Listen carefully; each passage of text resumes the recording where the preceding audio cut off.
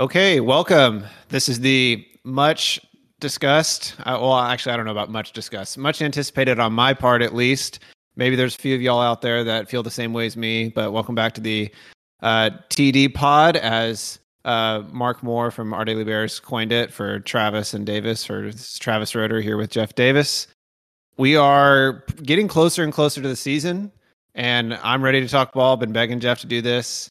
I think he's finally starting to get the itch and have some time to really dive into things. Jeff, how is your football anxiousness and preparedness and feelings at this point on a July 14th? How are you feeling?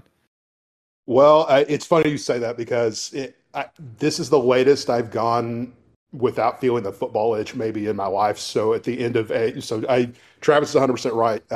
We tried to talk about this a few times over the last few months, and then at the end of April, my house flooded, and so I've been out of the house. I'm still currently in a rental house at the moment, and we won't be back in until probably Labor Day. And being a middle-aged guy that's about to turn 40 and having a house flood kind of drove out almost all of my football preoccupations for the last couple months. And so last week I was in my hometown back in Paris and drove by the old football stadium that I used to play at, and it kind of got me thinking about it in earnestness for the first time heavily. So usually by like mid-June, like the day after the NBA finals are over with, I'm getting into Dave Campbell, Texas football, and breaking out all 22 and starting to really go for it. But this year it's definitely been a little bit of a longer haul, but I am interested and ready, and ready to talk about something that doesn't involve spending money on trying to decide what color countertops and texture the walls are supposed to be, because that's a big point of discussion right now. Is our walls are too textured in the or excuse, not in the bathroom but in the kitchen, and trying to find the right texture is, it's an important question that Well, we asked and answered. But yeah, it takes more time than you would think to answer that question. if you need to consult somebody on that, Jeff, do not consult me because I don't care either. And I have a feeling you might be in the same boat. So that's might be the problem. Whatever. You go with it. Well, yeah, I mean, I don't know. I don't want to tell you to feel the silver lining on everything, but I've been at a stage for a couple weeks now to where it's like almost like it's acutely painful to even think about football anymore, because I've been going so hard at it for a few months now that the fact that we still have another 6, 7, 8, 9 weeks, whatever it is, until the season starts, that it's super painful. So maybe you'll kind of hit the sweet spot for something else forced your attention away, and now you can dive in right at the right amount of time. That's the hope, is that I've actually planned out stuff that I want to rewatch in basically a few teams, or really a few schemes that I'm really interested in and watching over the next few weeks. So that's what I'm going to spend the next couple of months doing. The type of stuff that not that I'm a coach, but this is the type of thing that a lot of coaches will do in February and in March. I just, I don't spend nearly as much time doing that, and I'm kind of a little interested to see what I've got to look at it later in the summer. And it's a way to really bridge the gap from once I start feeling that excitement to this lull of, you get news, but it's usually not real news, particularly at the college level. You're not going to really get a lot of big important information coming out of training camp. There's no reason for the coaches to really publicly divulge any of that stuff. And you can kind of look at I know you and I had a good laugh this week when the new official rosters came out, and some people gained about 5 inches in height but lost 40 pounds. And I mean, it was really all over the place. And just, college coaches have absolutely no incentive to care about any of that stuff in terms of public perception. So unlike in the NFL, where you do actually get a lot of interesting data from, honestly, preseason games, if you're a nerd like me and you like watching what your second and third tier players are doing. But at the college level, it's really a lot of hurry up and waiting until week one. Yeah, I think it was either Riles or Gundy that were like talking about the coaches poll one time, and they were like, "Don't you guys understand? I've never filled one of these out in my life. Like, I make a staffer do this." And you can kind of apply that to like coaches got, especially the head coach, like they ain't got time for that kind of stuff. You can apply that to all the other kind of small news, like you were saying, the roster and everything else that disseminates throughout the off season. Yeah. Yeah. Yes. Okay, well, we're gonna do some kind of shorter episodes. In so fitting with how Jeff is describing his life's pretty crazy right now. What we're gonna try and do is kind of hit a specific topic week by week until the season starts, and then presumably we'll do some stuff throughout the season as well. But obviously, we'll have games to talk about then. But instead of trying to do kind of like a whole team preview that would take us 4 hours in one go, we're going to hit topic by topic, hopefully week by week here. And the topic I wanted to start with, because I think it's pretty integral to Baylor's season, is Baylor's offensive run game. You know, the setup we wanted to do here was, what is the best case scenario? What is the worst case scenario? And what is our kind of most solid middle ground expectation? And another reason we chose this unit is because it's something where the information really shouldn't change very much after fall camp. We really know who the offensive line is. We know who the running backs are. We know the tight ends. We know the quarterback. You know, the left guard spot is open, which I'm sure we'll discuss a little bit, but that's not really going to change any sort of trajectory of the offense at this point. So I think we kind of have the information we need to discuss this, even though we're 8 weeks out. And I guess, Jeff, if we just want to dive right in here, the first question I want to start with is, you know, as you and I have discussed a lot, and it's been a kind of consistent theme this offseason, talking about how Jeff Grimes really went all in on kind of installing a few base concepts last year, run from a lot of different formations. But, you know, I've tried to guesstimate the total number of plays Baylor ran last year. And, you know, I don't want to sound like a total idiot, but it couldn't have been something more like 20 or 30 on a regular basis. And, you know, at the forefront of the Baylor offense was the wide zone play. They also ran something called mid zone, but it's basically the same blocking, correct? That just changes the angle of the path of the running back. So essentially, Baylor ran one play last year as a run play, and again, that's a oversimplification. They had change ups, they had some curveballs to use, but when you're talking about 90% of the time running Y zone, you know, why was that Baylor's path last year? Why did they not have more in the toolkit?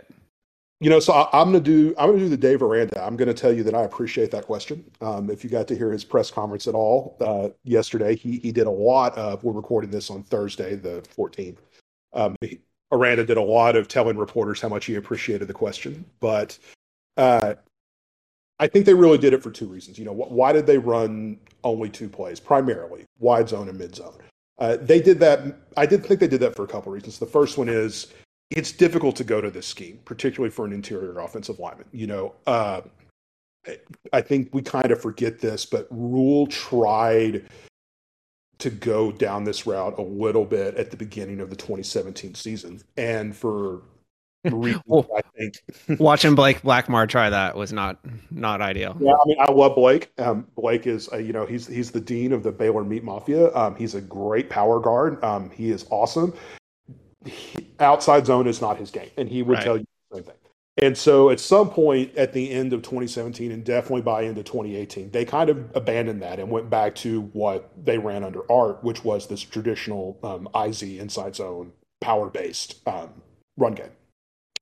And that's similar, you know, I don't even know what you would really call Baylor's run game in 2020. It's probably best to just avoid it. But for sure, there wasn't a coherent game plan around building out the run game prior to last year. And so last year, they asked those guards to really do something very different. And it's tough to play guard in this scheme. You know, if you're a bit of a football junkie, you know, Ben Sims this week compared their offense a lot to San Francisco, and that's pretty accurate. I mean, San Francisco, from a blocking combination standpoint, okay, the passing game is very different, but from a run game standpoint, a lot of what they do in the run game is very similar to what San Francisco does, down even to what the terminology is that they use. And so one of the things that San Francisco really does is they spend a lot of money on their guards and their centers. And if you pay attention to the NFL, you hear that all the time. It's the center, it's the tackles, and you know, you don't need the guards as much. I really don't think that's true. It's just that in the NFL, you spend more money on those guys, and so people think that it's easy to play that guard position, and it's really not. Zach Martin has excelled because he's outstanding at this, not because he's just a big guy. It's because he's got great feet. And his eyes are outstanding. And to play guard in this system, you have to have really, really, really good eyes. And you have to have you got to have a little bit more pop. And what I mean by that is in order to generate power, you've got to be more flexible at the hips, and you've got to be able to be fast out of your stance to generate that pop and that power. But you also have to be able to do combination blocks and have really fast eyes in a way that you don't when you're at the tackle or at the center. Because a lot of times, if you're at the tackle or the center, based off the alignment, you kind of know what you're doing before the snap. And for the most part, you're not changing up you're not changing up much once you get out your angle departure. You're just executing the block that you know you need to do ahead of time. That's not the case for the guards. For guards, you could be blocking up to 3 different people 2 steps after the snap, depending on who has moved into what, what zone of what your particular zone is. So, right. So like Khalil Keith at right tackle, he knows that, if he's got a 5 tech defensive end lined up more or less head up over him, he's either blocking that guy or he's told he's not blocking that guy, pretty much. Like, it's very straightforward. Either manhandle that dude or go for the backside linebacker most of the time. But, your left guard or your right guard, especially when they don't have anybody lined up head up over them, which is something we talked about a lot last year that Baylor's guards struggled with, especially early in the year, is when they're uncovered and having to find guys in space, they struggled. And that was always something that we said, it doesn't mean that these guys are bad players, but adjusting to that scheme of being able to find guys in space post snap when like you were saying, it's going to be one of 3 guys pre snap, an incredibly difficult skill. It is. It is a very, very difficult skill. If you can block well on the move, you can make it in the NFL. Now, you may just be a career backup, but you're still going to make pretty decent money as a career backup. The league minimum is still a lot more than I make. That is for sure. But it's a tough skill. And you can see it with some of the recruits that they've looked at this year, where you can kind of see what they're looking for at that guard, which is you need that power, but you need those eyes and the ability to kind of have a natural ability to block. Yanda, who was the best guard that I've ever seen. If anyone is actually curious about this, Marshall Yanda, who was the right guard, not left guard, the right guard for the Baltimore Ravens for a number of years. He was a little bit undersized compared to most power guards, but he's the best I've ever seen at blocking people subtly on the move. And there's a very famous clip of his where, and it's almost impossible to describe it without going to look it up, but he basically there's a run that gains about 20 yards off the right side, and he makes 3 specific blocks on the same play. And so I got to describe this out loud, because he doesn't block anyone heads up, but he makes the play. And this is what we talk about with eyes. So there's a guy that's lined up between I'll use more layman term. There's a guy that's lined up, or there's a defensive tackle lined up between the guard and the center. And so at the snap, he comes off and he doesn't hit him with his hands, but he bumps his hip. Marshall Yanda is taking off to his right, okay? And he bumps that defensive tackle with his left hip, which stops his momentum, and that allows the center to get around him and stop that individual linebacker. So that's 1 block. Then he takes 2 steps and he reaches out his right arm, and there's a defensive end that's about to get inside of the offensive tackle. And he sticks his arm out and just kind of long arms and just very gently shoves that guy over. And now the defensive end is now completely and totally engulfed by the offensive tackle. So he's now assisted with 2 blocks. He takes off down the field, and about 5 yards down the field, he makes contact with the middle linebacker and drives him about another 5 yards. And it's a play that gains like 12 yards, I think, but he blocks 3 different guys on that play because he understands the angles in a way that requires a very high degree of body intelligence. Like, you're not consciously thinking like, I bet if I put my hip there, that'll help. You just do it. Your body just does it, and you can't. It's a very, very difficult thing to coach. But he does that in an exquisite way, and that's a level of play well beyond what I would ever expect a Baylor offensive lineman to be able to do, particularly in college.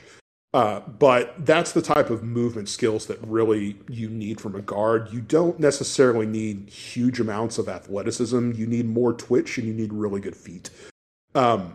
So getting back to the original, why did they run this?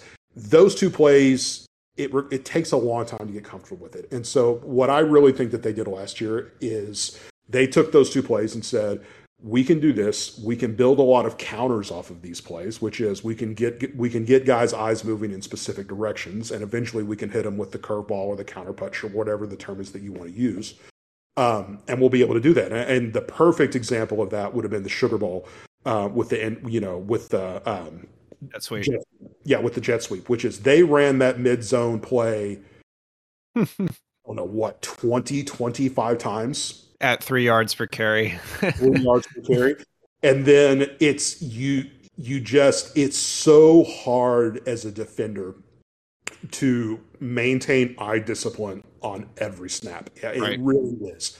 And you saw that on that play on the replays. The defensive end looks right at the ball carrier and doesn't even see him because Yep. he's so used to crashing down. He looks through the guy and runs past him like he's, I don't know, a student like that's run onto the field and he's supposed to get away from it. His brain doesn't even comprehend because he's been having to cover the backside on that contain for 30 times during that play. And the one time he missed it, 55 Yep. yards, and that iced the game. I mean, Yep. it didn't super duper ice it, but it really, at that point, it was don't do anything dumb and the game's over. Yep.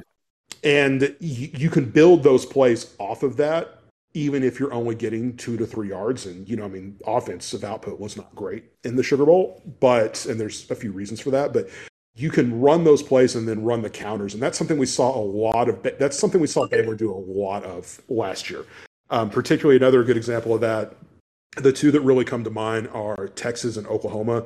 In both those cases, the play that really, or the two plays that really stand out to me, in the second half against Texas, they started almost every single drive with the QB power because they just knew based off the alignment that they had Texas for like 20 yards. And I think the start of almost every single drive in the second half was GB just running like QB power or off that midline zone where he would just do a keeper and just fall up the middle and it's 15 to 20 yards.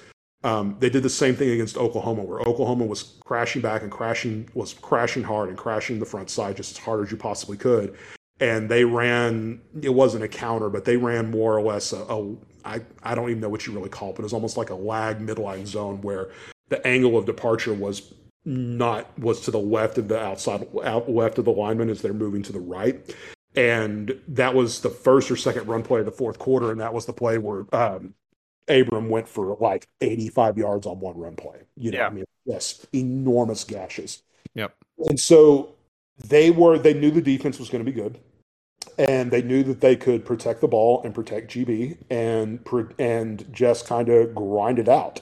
And so that's why I think you saw such a limited experience with that. The other thing I'll say is we talked about this earlier. I said that it takes a long time to get used to that blocking scheme, but it also takes a lot of effort to maintain it. The teams that run wide zone, they typically do it constantly. Now they have more plays in the run plays in the bag that they will go with, but 50% of all run plays are going to be 50 to 60% of all run plays are always going to be wide zone. It's just a question of what are we doing with the remaining 40 to 50%. Last year was almost all mid zone. This year, I think you're going to see a much, much bigger mixture.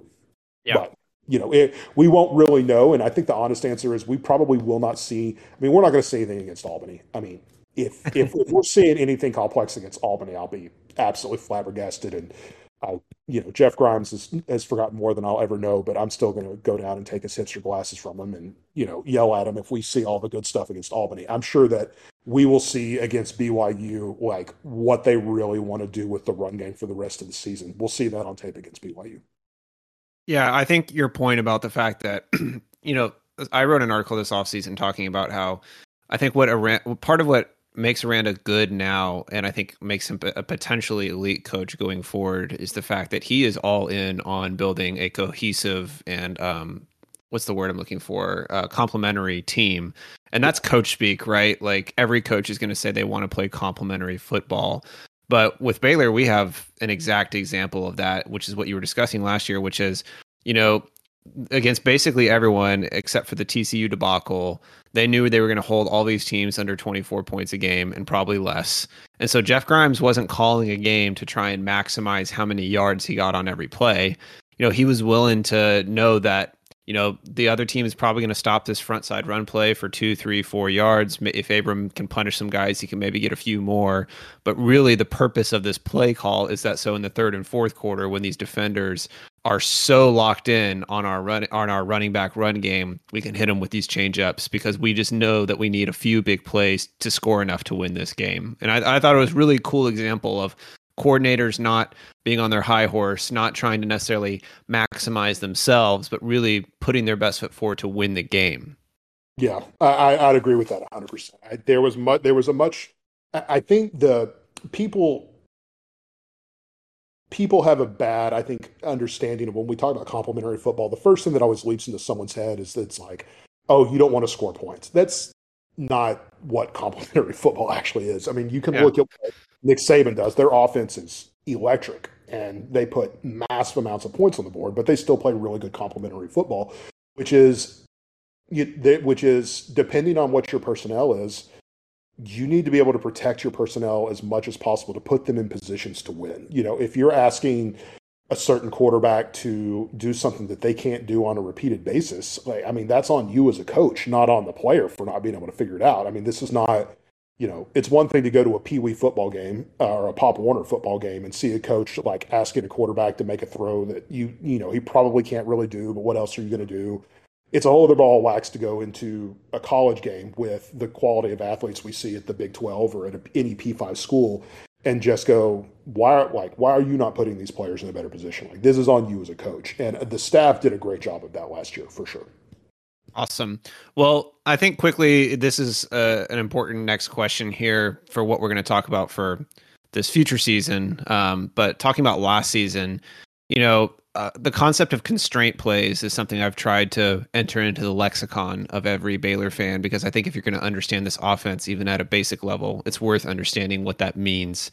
And so, Jeff, I know you know this, but for the audience, you know, constraint plays, what we mean by that is kind of any play that works off of the eyes or works as a constraint from teams just plugging away and stopping that base wide zone run game, right? And so generally what that means is the running back is aiming for that wide front side and wide zone. The defensive line, the linebackers, maybe the safeties as well, all get their eyes really on target there for trying to stop that front side of the play.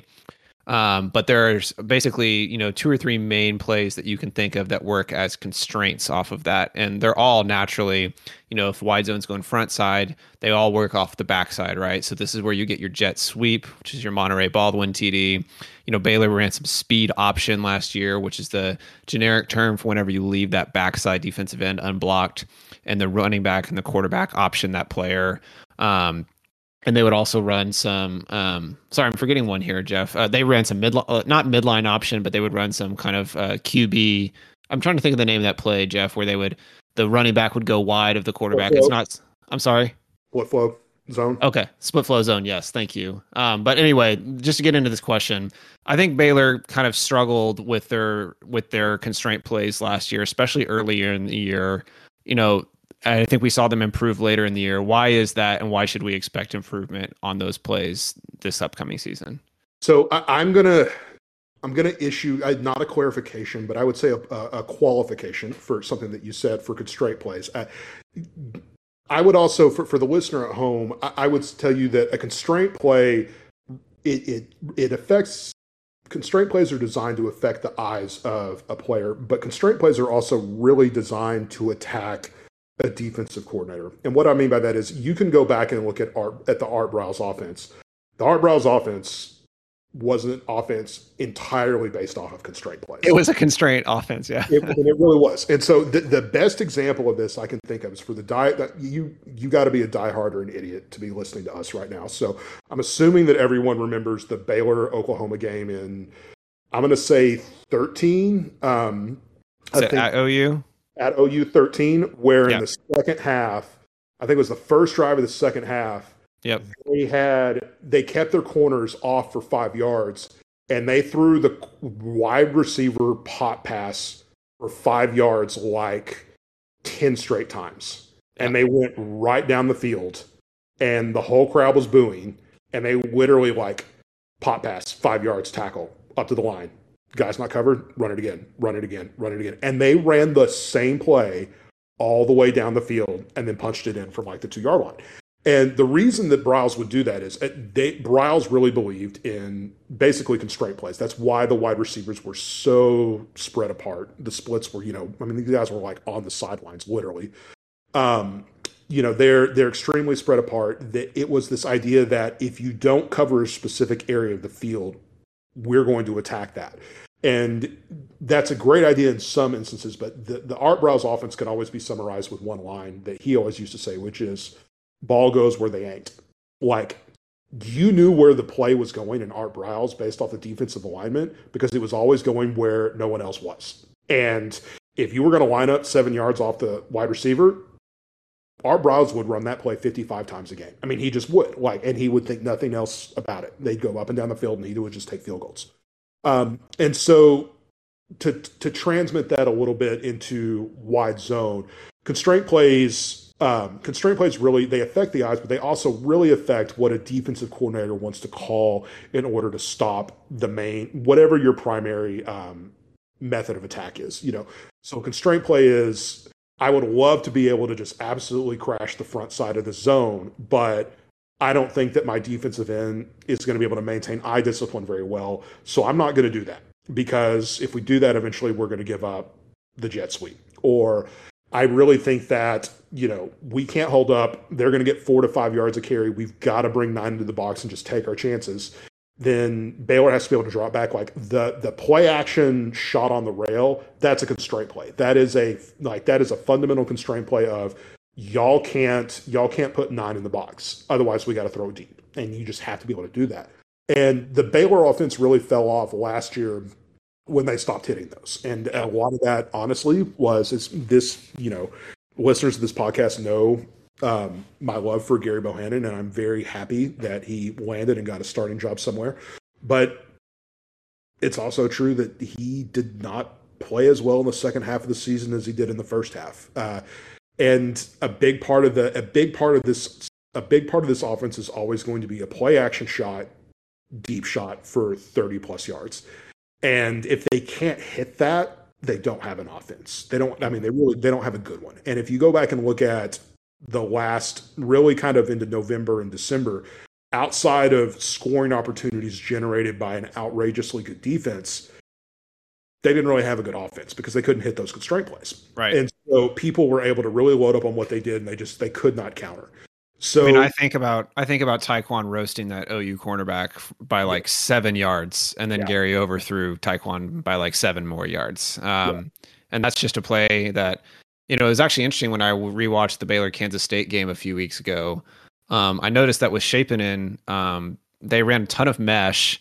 And mesh is a very staple play run across all of college football. And generally, the idea of mesh, right, is you get these crossing receivers over the middle of the field. The QB generally has a pretty easy read based on what the linebackers are doing in that hole.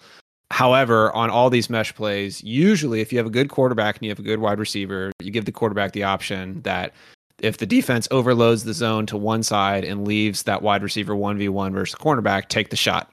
And we saw that Baylor told Shapen, take that shot to Taekwon every time they leave him 1v1, and it was successful about half the time. But I think that's a great point that constraint plays are not, for the run, you could classify them as run versus pass, but as you said, the offense really fell off last year when, early in the year, especially I think about BYU, West Virginia, Gary was hitting those plays the vast majority of the time. And that's why Baylor was able to destroy BYU in the ground game, was because they opened up the game with the pass. Yes. And I think it's vital that, in that constraint aspect, they're able to do that again this year. Yeah. So to answer your question exactly about how they can do it better, I think they can do it better with 2 things. The first one is they have to be able to hit that, like you just said, they have to be able to hit that deep ball more consistently. If Baylor can run against 8 in the box, and they will need to this year. What they can't do is they can't run against 9. No one's running against 9. I mean, you can't do it. And if you're gonna, and that's why they couldn't do anything against Oklahoma State in the second half. Why they struggled against Oklahoma State in the first game. They were legitimately seeing 9 in the box. 9 in boxes, yeah. You can't run against that. The only possible answer is you got to pass them out of that.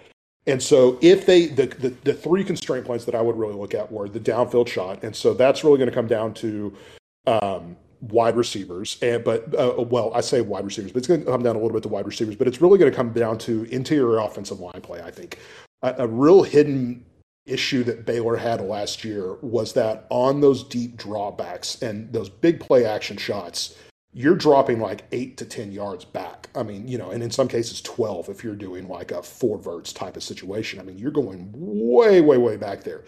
And when that happens, a thing that's very important is that you can't step into those big throws if there's guys at your feet. because you just don't ever feel comfortable.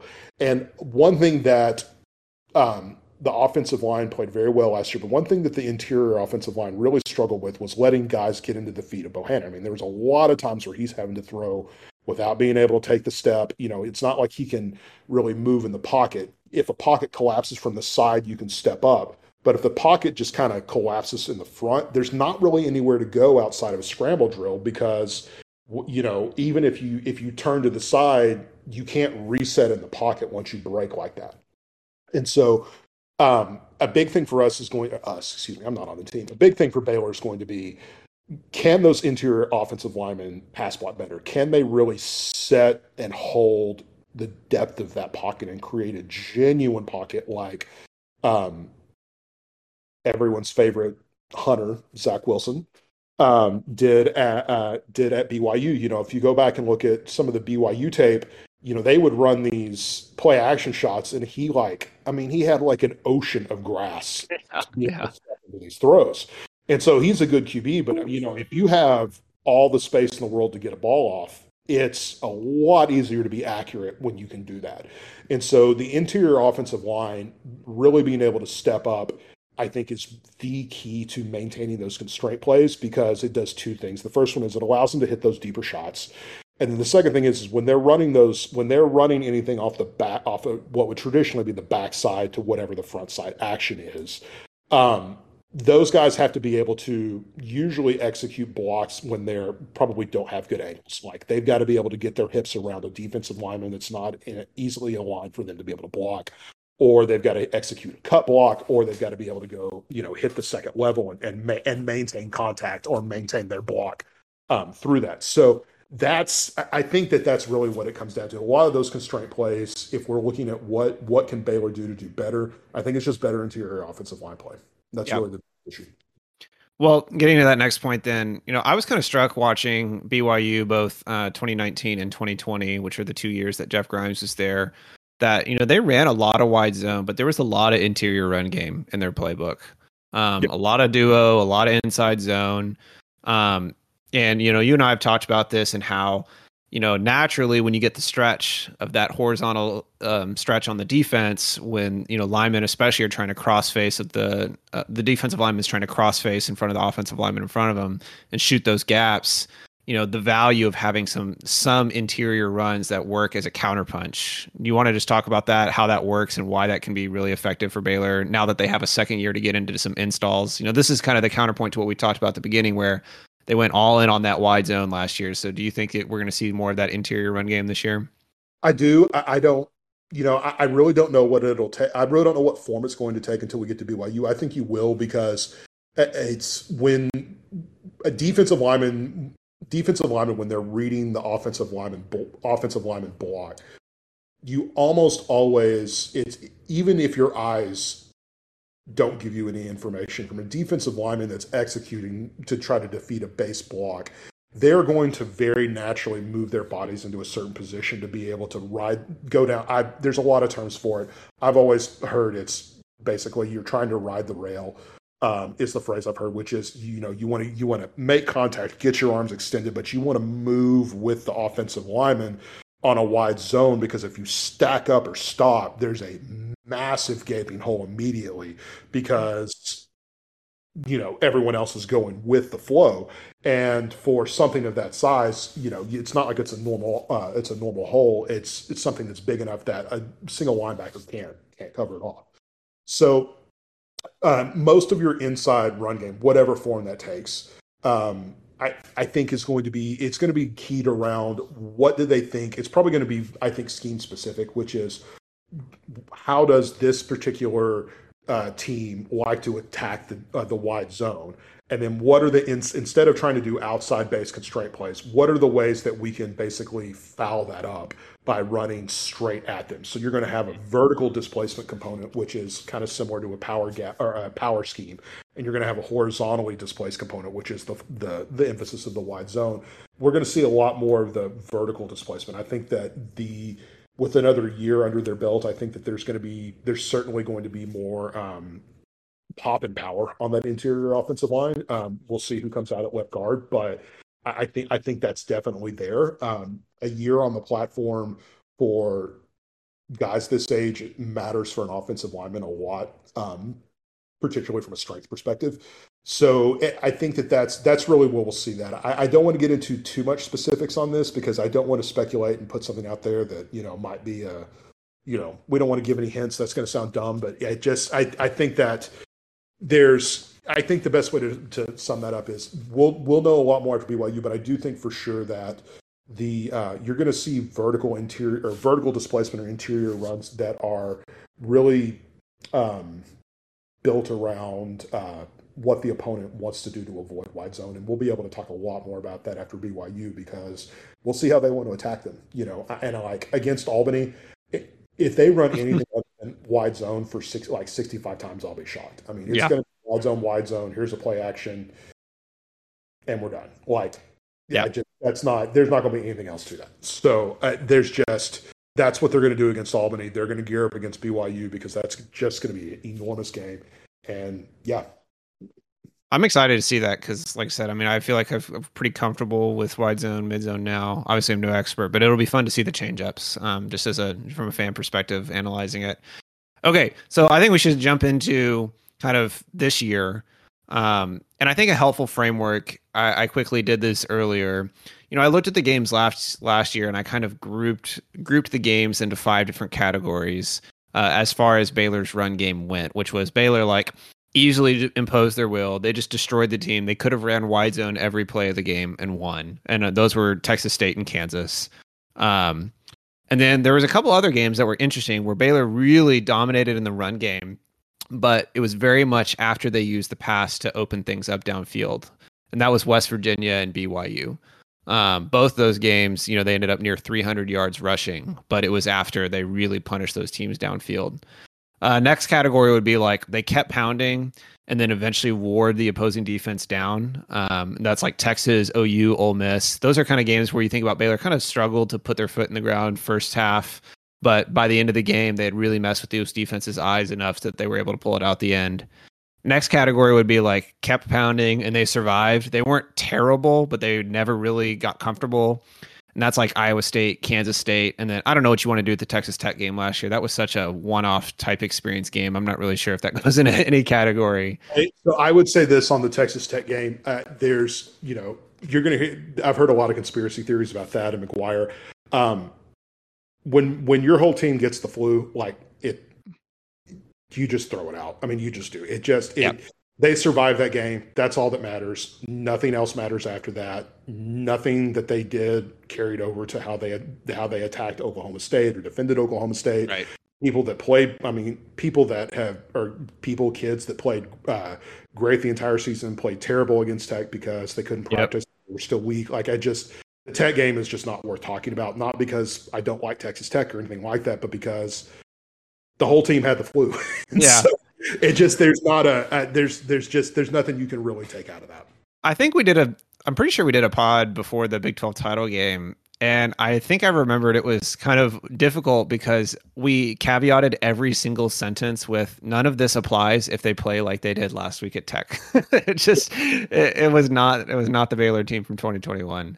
But I think those Iowa State and Kansas State games are interesting because they ran it a ton in both of those games, and they didn't get destroyed like they did in the Oklahoma State games. But they, for instance, Kansas State, it was 48 carries at 3.5 yards per carry. They were pounding it, and it was really a test of pound the rock because it was really eking out 2 to 6 yards at a time. But then finally the last category was oh buddy. It did not work. They maybe had a handful of successful runs all game, and that was both Oklahoma State games and, surprisingly, the TCU game, which was 36 carries at 5 yards per carry. However, when you think about the fact that Abram opened the game with a 50-yard run, and once you subtract that, they basically ran 35 times for 2.5 yards per carry or something like that. It was very ugly. And interestingly, I don't know if we have time to get into this, but Baylor really struggled with TCU and OU in particular last year because those defensive lines stunted like crazy and were really two of the only defenses that were able to get a lot of backfield penetration. And interestingly, both of those defensive coordinators are now gone. So it'll be interesting to see if anybody in the league kind of takes that mantle as being like a heavy stunt front team, which is something Wide Zone should be able to handle very well, and especially once you get those interior runs going. But at the stage Baylor was at last year, they were not. They just weren't well versed in it and didn't have enough experience to kind of punish it at that point. Yeah, the only coach that I could think of that runs that a good amount is DeRuyter up at Tech now. I will say I'm a big fan of his. I've always loved his style, all the way back from when he was at A&M. I mean, he was great at A&M, and he's just one of those guys that's kind of kicked around and never kind of found his right spot, but he's excellent. But he's the only one that I can really think of that's doing that on a really active basis going into the year this year. They didn't play well against TCU. Interior line just didn't play well, and they're kids, and it happens, and you have bad games, and that was just a bad game. But that is something that we talked. We at the beginning we talked about interior offensive lineman's eyes, which is are you looking at the right thing? Is the action that you're seeing, do you respond correctly, or are you responding to false actions? Like, you see a guy that might be stunning towards you. Do you ignore that when you need to ignore it? Do you pay attention when you need to pay attention to it? All of that is difficult. And that's also something, honestly, that just it's a lot of experience and trying to get better at it. I think that the team this year will be better at it just because they have a lot more reps. How good they are at it is really kind of the first part where we get into this. Well, how good could they be this year? Well, I think the most important question that isn't answered by how well does Shapen play is can the interior offensive line take a significant step with regard to their eye discipline and their strength in both the run game and setting a high quality depth. Like, that will be a enormous test, and an enormous mark or measuring stick for how well they play this year, and how well Baylor actually can play, and how far they can really go. Yeah. And the reason we're kind of excluding the offensive tackles from our analysis, I think, is kind of twofold. It's A, as you said, it's a quote unquote easier, or at least more straightforward position to play, to where it wasn't as reliant on experience, I think, as that interior side. It's all relative. And B, the second point being, we have Connor Galvin and Khalil Keith at those positions, who are two of the better players on the team. And so while I think we expect some, moderate, mild improvement from both of them this year, they're not two guys that we're expecting to take necessarily a massive step. Although I think Keith can take a massive step with respect to consistency. But we kind of know what we're getting out of those guys as opposed to the interior line, which have more room for growth, I think. Yeah, the Galvin question is really interesting to me because I am really interested in if whether or not the reason that Galvin didn't go to the league last year, I think, is he probably wasn't quite strong enough. I think that, and that's not his fault. That's not negative against him. I think there are a lot of guys out there and a lot of programs that struggle to really get guys in the work and they needed with the COVID year. I think that if 2020 had been a regular year for him, that Galvin probably would have been gone because he would have gotten drafted. I don't know if he's a starter in the league, but if he's not, he's a really good switch tackle if he can get his strength up even a little bit, particularly his upper body strength. And so if he can really take that next step from a strength perspective, he can go from a great left tackle to a Jason Smith dominating left tackle. Right. And I will point that out specifically because 2008 Jason Smith is the best season I've ever seen by a Baylor player. And that includes the RG3 Heisman season in 2011. Jason Smith at left tackle in 2008 was doing things that, like, honestly, I mean, it was like he was on the field with JV kids in certain instances. The best, I've told this story a few times, but the best game I've ever seen an individual player play, regardless of the position, was Jason Smith at Texas Tech in 2008. And he just had, that was, Texas Tech was like 5th in the country that year. And at that point, and Jason Smith rolled out there, and they, like, every play was run off of him. And like every play he was blocking like 2 or 3 guys 10 yards off the line, like every single play. And it was like kind of mind blowing. I mean, you would see him get on the move and he'd engage with a guy, pick him up, and like he's on roller skates 10 yards down the field, like every single play. I don't know if Galvin's going to get to that level. In fact, it would be pretty shocking if he got to that level just because of his age. But he theoretically could. But that type of growth is not impossible for him in terms of being able to be I think maybe a day two pick. If everything went right for him this year, I think he's a day two pick. Yeah. But it really does come down to his strength and how well he's able to execute well in that zone. For Heath, I just consistency and being able to execute on a play in play out basis, I think is probably the biggest thing for him.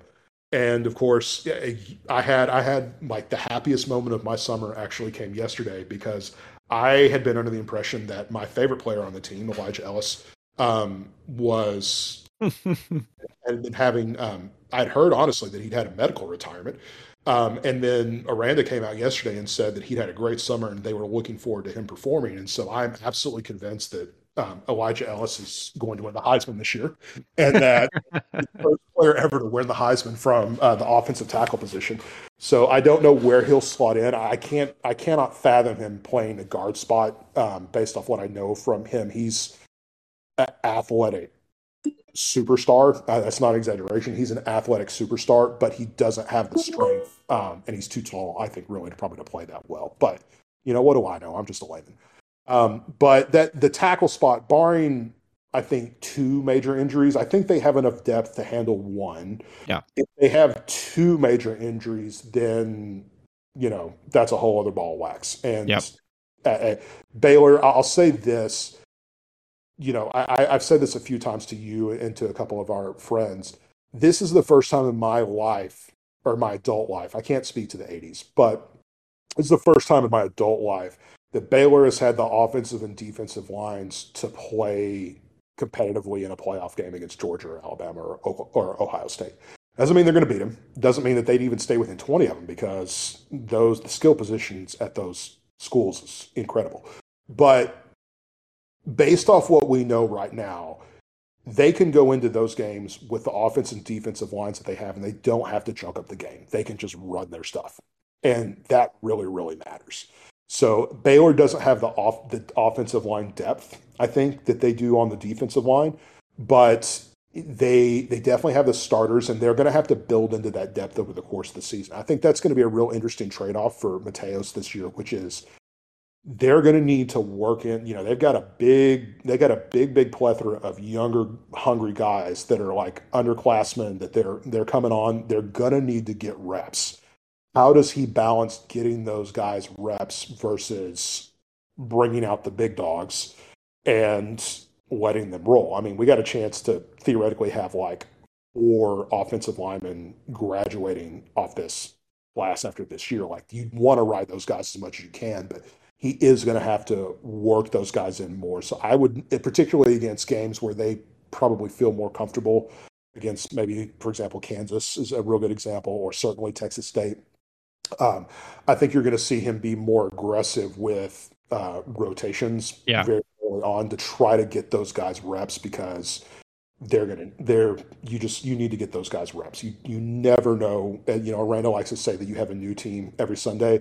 You never know what team you're going to have on the next Sunday, and so those have to be ready to play. All right. Well, we have a little under 10 minutes here, so let's try and finish this up by maybe kind of succinctly stating like best, worst, and most likely scenarios here. And I like to say, like, keep this within like the 95th percentile of likelihood, right? Worst case scenario obviously is like every offensive lineman breaks a leg and doesn't get to play this year, right? But let's kind of try and keep it within that bounds there. So when I think about a worst case, sorry, go ahead, Jeff. Math brain, 2 standard deviations is what. Okay, yeah, there we go. My wife would love that. She teaches stats. So when I think about worst case scenario here, I think of probably a couple injuries on the offensive line, probably an injury at running back or so, but not even really thinking about injuries. I think worst case scenario probably is still, to me, a solid step above what we saw last year. Is that too strong for you? I guess the big question there is like, how much you value Abram and Ebner as far as their abilities at back. Abram is where I would come point that out. I would say the worst case scenario is worse than last year, because last year they had a combination of Abram, who they could run into a 9-man box and somehow get 2 yards. Right. That's sustained, but that 2 yards allows them to grind out like they did last year. Yeah. Unless Tay is that dude, and we don't know that yet. Okay, so we can't assume that he is. Unless Tay is that dude, then the worst case scenario for them would be, instead of like 2.5 yards on that wide zone, it's 1.5 yards. And now all of a sudden, like, none of those constructions work because they could stop them with 7. Yep. That to me is the worst case scenario. Is it possible to get there? It is. It would require, I think, multiple injuries at the offensive tackle and the interior line and at the running back spot, because I agree. It is. I don't think that's likely. I think a realistic worst case is probably like a little worse than last year's run game, but I don't think that it's significantly worse than last year's run game.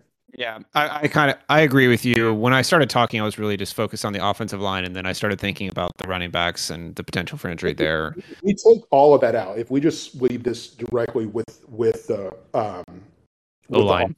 With the O-line itself, I would say that the worst case scenario is still going to be better than last year, because unless both offensive tackles fall off the face of the earth and 2 of the starting 3 interior offensive linemen fall off the face of the earth, so unless basically 4 of your starting offensive linemen are injured, they'll be able to run that wide zone and whatever their primary constraint play is. They probably will not run. I don't know what they're going to run. They probably will not run as much mid zone or as much midline, because they don't have GB anymore. And that's a play that's just, it's built for a guy like GB, because it's so easy to pull and you got it. Yep. They're not going to put Shapen in that position very often this year. So whatever the primary alternate play is, we don't know yet. That's there. They should still be able to execute that with the running back talent they have. They probably will not be able to, just from a run game perspective, if we take pass blocking out of it, they should be able to get close to what they had last year, barring like an absolute catastrophe. But, I do think that it's the theoretical worst case is probably slightly worse than last year at the end of the year. Yeah. And I'm trying to think of my differentiation between best case and most likely here. And maybe that's a sign that I have some Homer glasses on. But I've been kind of stating, I've been more realistic than you on this. I think a thing that I would tell Baylor fans to caution themselves about is so if you paid attention to Big 12 that very often, since Brock Purdy, he's not there anymore, but ever since his freshman year, the line at about Iowa State was the same for 3 straight years, which was the offensive line was young. They've had another year on the platform. They're going to be a lot stronger. This is the year they're going to put it together. And for 3 straight years, they would roll into whoever they played the first week of the year against Northern Illinois or South Dakota State or whoever it was, and they would look like 2 monkeys bleeping a football. I mean, just like totally incompetent on the offensive line. And I don't think the offensive line is going to look totally incompetent, but it's also true that strength can only do so much for you. And your big gains come obviously like at the earliest. Some of these guys have been in these systems now for like 4 and 5 years. So all of their major gains could be gone. And it's also like, it's very possible that some of the interior offensive line play is just a little bit better. Yeah. Not significantly better, not a big step up, but just a little bit better. And if that is the case, that's kind of if I'm being honest, like that's kind of my realistic scenario, which is the interior offensive line is just a little bit better. They're not as good as we would want them to be, but I do think that both the offensive tackles will take a significant step forward. And so as a result of that, like I think that it's going to be it's a little difficult to talk about this because I'm kind of just assuming a better passing game, and we'll talk about that, I know, at another time. But assuming that those constraint plays we talked about earlier are hittable deep, and assuming a good pass play, I think a realistic scenario is probably 20 to 30, I don't know how to describe it exactly, but like a 20 to 30% efficiency increase over what we saw last year. It's, it's also possible that Tay turns around or excuse me, not Tay, but it's also possible that we'll talk about best case scenarios in a second because I'll let you handle that. But that would be my realistic, would be like a 20 to 30% increase. They're probably splitting between Squirrel, Fleeks, and Tay. I don't know how much Fleeks is really going to get the ball. That seems like I never can really tell like how much he's really going to get used in that spot because he seems like a jack of all trades, master of none from a athletic standpoint or as a skill position player. But if they can get him involved, it seems like it's going to get spread across there, and that's kind of where we're at. That'd be my realistic. I think my quick retort to that would be, last year against TCU when they were getting their butt whipped up front, Mateos' only real counter and Grimes' only real counter was to tell those guys up front, execute better. We prep for this all week, execute better. This year they can say, okay, we're getting all these stunts, let's run duo. I think that is a big difference. Okay, and quickly for a best case scenario, Jeff, I quickly just want your reaction to the idea that I think that if Squirrel stays healthy for 10 plus games this year, he's pretty clearly the best back to ever put on a Baylor uniform. Again, I don't know who played running back in the 50s. I know Walter Abercrombie was a big deal back in the 80s, but I feel pretty confident about that. How do you feel about that? And respond in 2 minutes. Okay, that's not a hot take. That's a thermonuclear hot take. I got to see more out of him before I can even go near that. There are 3 names that really jump out that I think of like that. But I will say that from seeing the way that he moves in the box, he reminds me of oh God, I'm not going to use that reference. No one is going to ever understand that. But the 49ers running back from the 1980s. He reminds me of him in terms of he's always like very slippery in the hole and he's never getting squared up. No. But I will say he's also basically been injured by being breathed on like every single time for the last 4 years. So we got to see how he holds up for there. I will say though that like the realistic best thermonuclear hot take, you could talk me into. Well, actually, put it this way. The thermonuclear hot take, best case scenario, would be Squirrel for Heisman.